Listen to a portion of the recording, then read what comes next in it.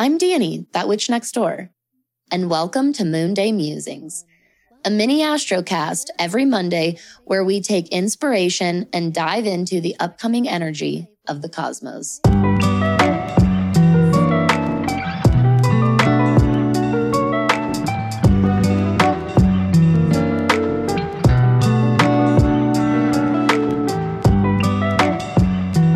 Hello, everyone. Welcome to another episode of Moon Day Musings. I'm Danny, I'm the witch next door, and I will be your cosmic guide today. This week on the Astro Docket, we are starting off and finding ourselves in a shadowy, deep Scorpio moon. The name of the game when the moon is in Scorpio is to say less. I don't mean shut the fuck up. I don't mean you don't have anything valuable to say. I don't mean you talk too much, turn it down. No. When the moon is in Scorpio, the moon is considered to be in detriment or in fall. These are called astrological dignities. We're going to get into that in another episode of That Witch podcast and in That Witch School. For now, what you need to know is that this means that when a planet is in detriment or in fall in a specific sign, it means that it really, really struggles in that energy. I personally see a lot of very profound learning and therefore transformation and growth in detriments. So if you have a moon in Scorpio, or if you have another planet considered in detriment or in fall in your chart, I never, ever will look at that and tell somebody, oh, fuck, you're screwed. It is a challenge, and it's a placement that we are given for a reason, okay? Now, the reason we say with the moon in Scorpio in specific, and again, if you have a natal moon in Scorpio, this is depending on the rest of your chart. Overall, generally good advice. It is better to think before we speak, to really be coming from a genuine and authentic place. Do we really want to be hurtful? Do we really want to be loving? It goes on both sides. And I've met many Scorpio moons, and this is a big struggle. We always think moon in Scorpio, moon's in fall, that must mean this person's a fucking emotional nightmare. And to which I would respond, aren't we all? Aren't we all a fucking emotional nightmare? I personally see Scorpio and the moon lose a lot of confidence and question itself and doubt its own power and doubt its own psychic ability and psychic knowledge, doubt its intuition. And there is no need for this. In fact, I would argue that moon in Scorpio is a lesson to step into that power and really embrace it and stand by it. So for all of us with the moon in Scorpio right now transiting, we can take that little tidbit kind of collectively as well. So take the high road, do the Scorpio thing and have patience and really think before you speak and think about the ripple effects of the words that you're exchanging with this person. Again, I actually find this issue much more often when we are being overly kind or overly loving and therefore making somebody think we feel a completely different way than we actually do on the inside. Don't be afraid of emotional honesty is what I should say. So So when the moon is in Scorpio, we're just a little bit more mindful, but the moon is moving into Sagittarius for Wednesday and Thursday into the early morning hours of Friday. And this is where we are going to find our third quarter moon of this lunar cycle. So just like we talked about on the first episode of Moon Day Musings, when we talked about the first quarter moon, this lunar cycle, these times when the moon is squaring the sun, they are times of, at very least, some tensions and some discomfort. And that gives way for growth and strength. But sometimes these square aspects can also feel much, much stronger than that. And they can feel much more like full-blown hardship, struggle, challenge, pain even. But on the other side, and when we get through, not avoiding, not skipping around, but when we get through the tension and challenge and hardship of squares, like our last quarter moon, we are gifted so much strength and growth and fortification. And in this particular case, we have the moon in Sagittarius squaring off with the sun in Pisces. And with this, and with the energy of this whole entire week, quite honestly, the theme of this week, y'all, is wisdom.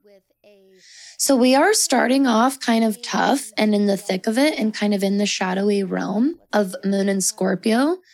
We're going to go from that into our third quarter moon, that square aspect between the moon and Sag and the sun in Pisces.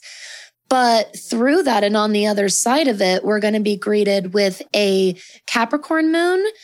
And we already have, we already have Mars in Capricorn. And we still have Venus in Capricorn. And of course, we have Pluto in Capricorn. And again, we're not talking about the Pluto return. That's on tomorrow's episode. We'll talk about it a little bit, so don't at me. We do have a lot of Capricorn energy in general right now, and the moon will be joining in with that. And then the moon is going to enter into Aquarius, which we also have Saturn in Aquarius right now. So there is, through on the other side of this third quarter moon, there is a lot of wisdom and innovation on the other side of this. And with a square between Sagittarius and Pisces in specific, we have a open mind. When we work through the quarter moon between Sagittarius and Pisces, and then we get to just beautifully step into all of that Capricorn sage energy, and then from there move into our Aquarius energy at the very end of Sunday, or mid-Sunday. You know, this is a really, really beautiful little snippet of the cycle that we're looking at this week, truly. So the quarter moon takes place Wednesday. Okay, that's going to be Wednesday, 3:32 p.m. Mountain Standard Time. And this is on Mercury Day. Wednesday's ruled by Mercury. And Mercury, if you didn't know this, rules the mind. So I really, really want you to tap into, use this episode as inspiration. Put a reminder in your calendar on your phone or in your planner right now. If you don't already have, some kind of planner that marks this for you, indicate that there is the third quarter moon. Okay, we just came down off of the full moon in Leo from last week. We did a lot of heart-centered work. Now we're starting this week in the shadowy realms of Scorpio, which is just tough to get through. It's not bad, but it's tough, right? Again, moon is in fall. And then we've got this quarter moon.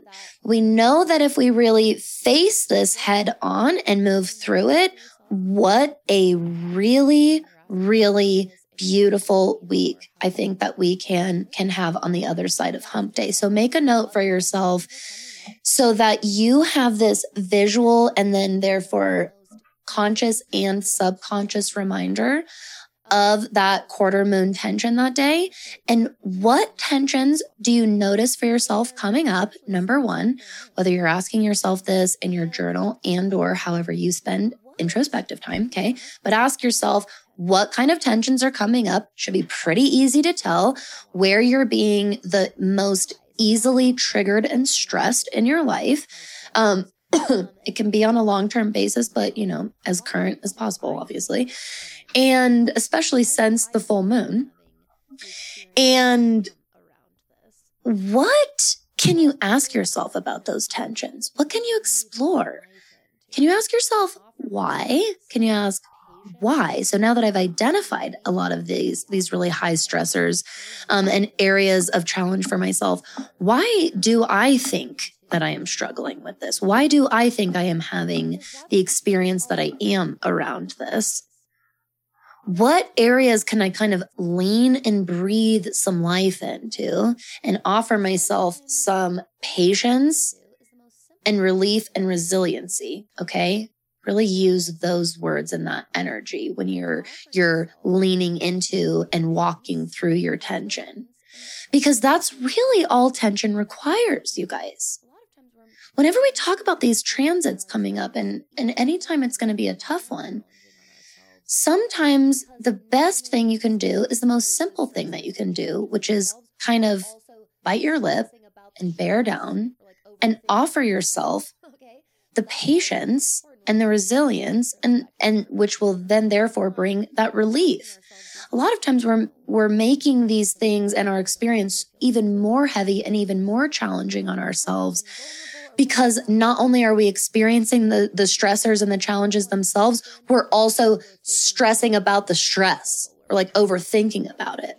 Okay. So that's why it's really important when we do some introspective work, whether we're journaling or not, and we're asking ourselves these questions, why am I feeling so fucking triggered? Or why do I feel so wounded? Or why do I feel so hurt and vulnerable, or whatever that may be for you?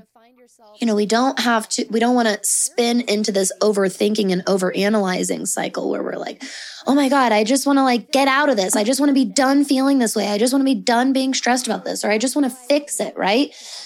When we move through the shadowy energy of this week, where you're trying to avoid all of this energy instead of leaning into it, you're going to find yourself when you get into that Capricorn and Aquarius energy at the end of the week and over this weekend, feeling very, very critical, feeling really, really jaded. Okay.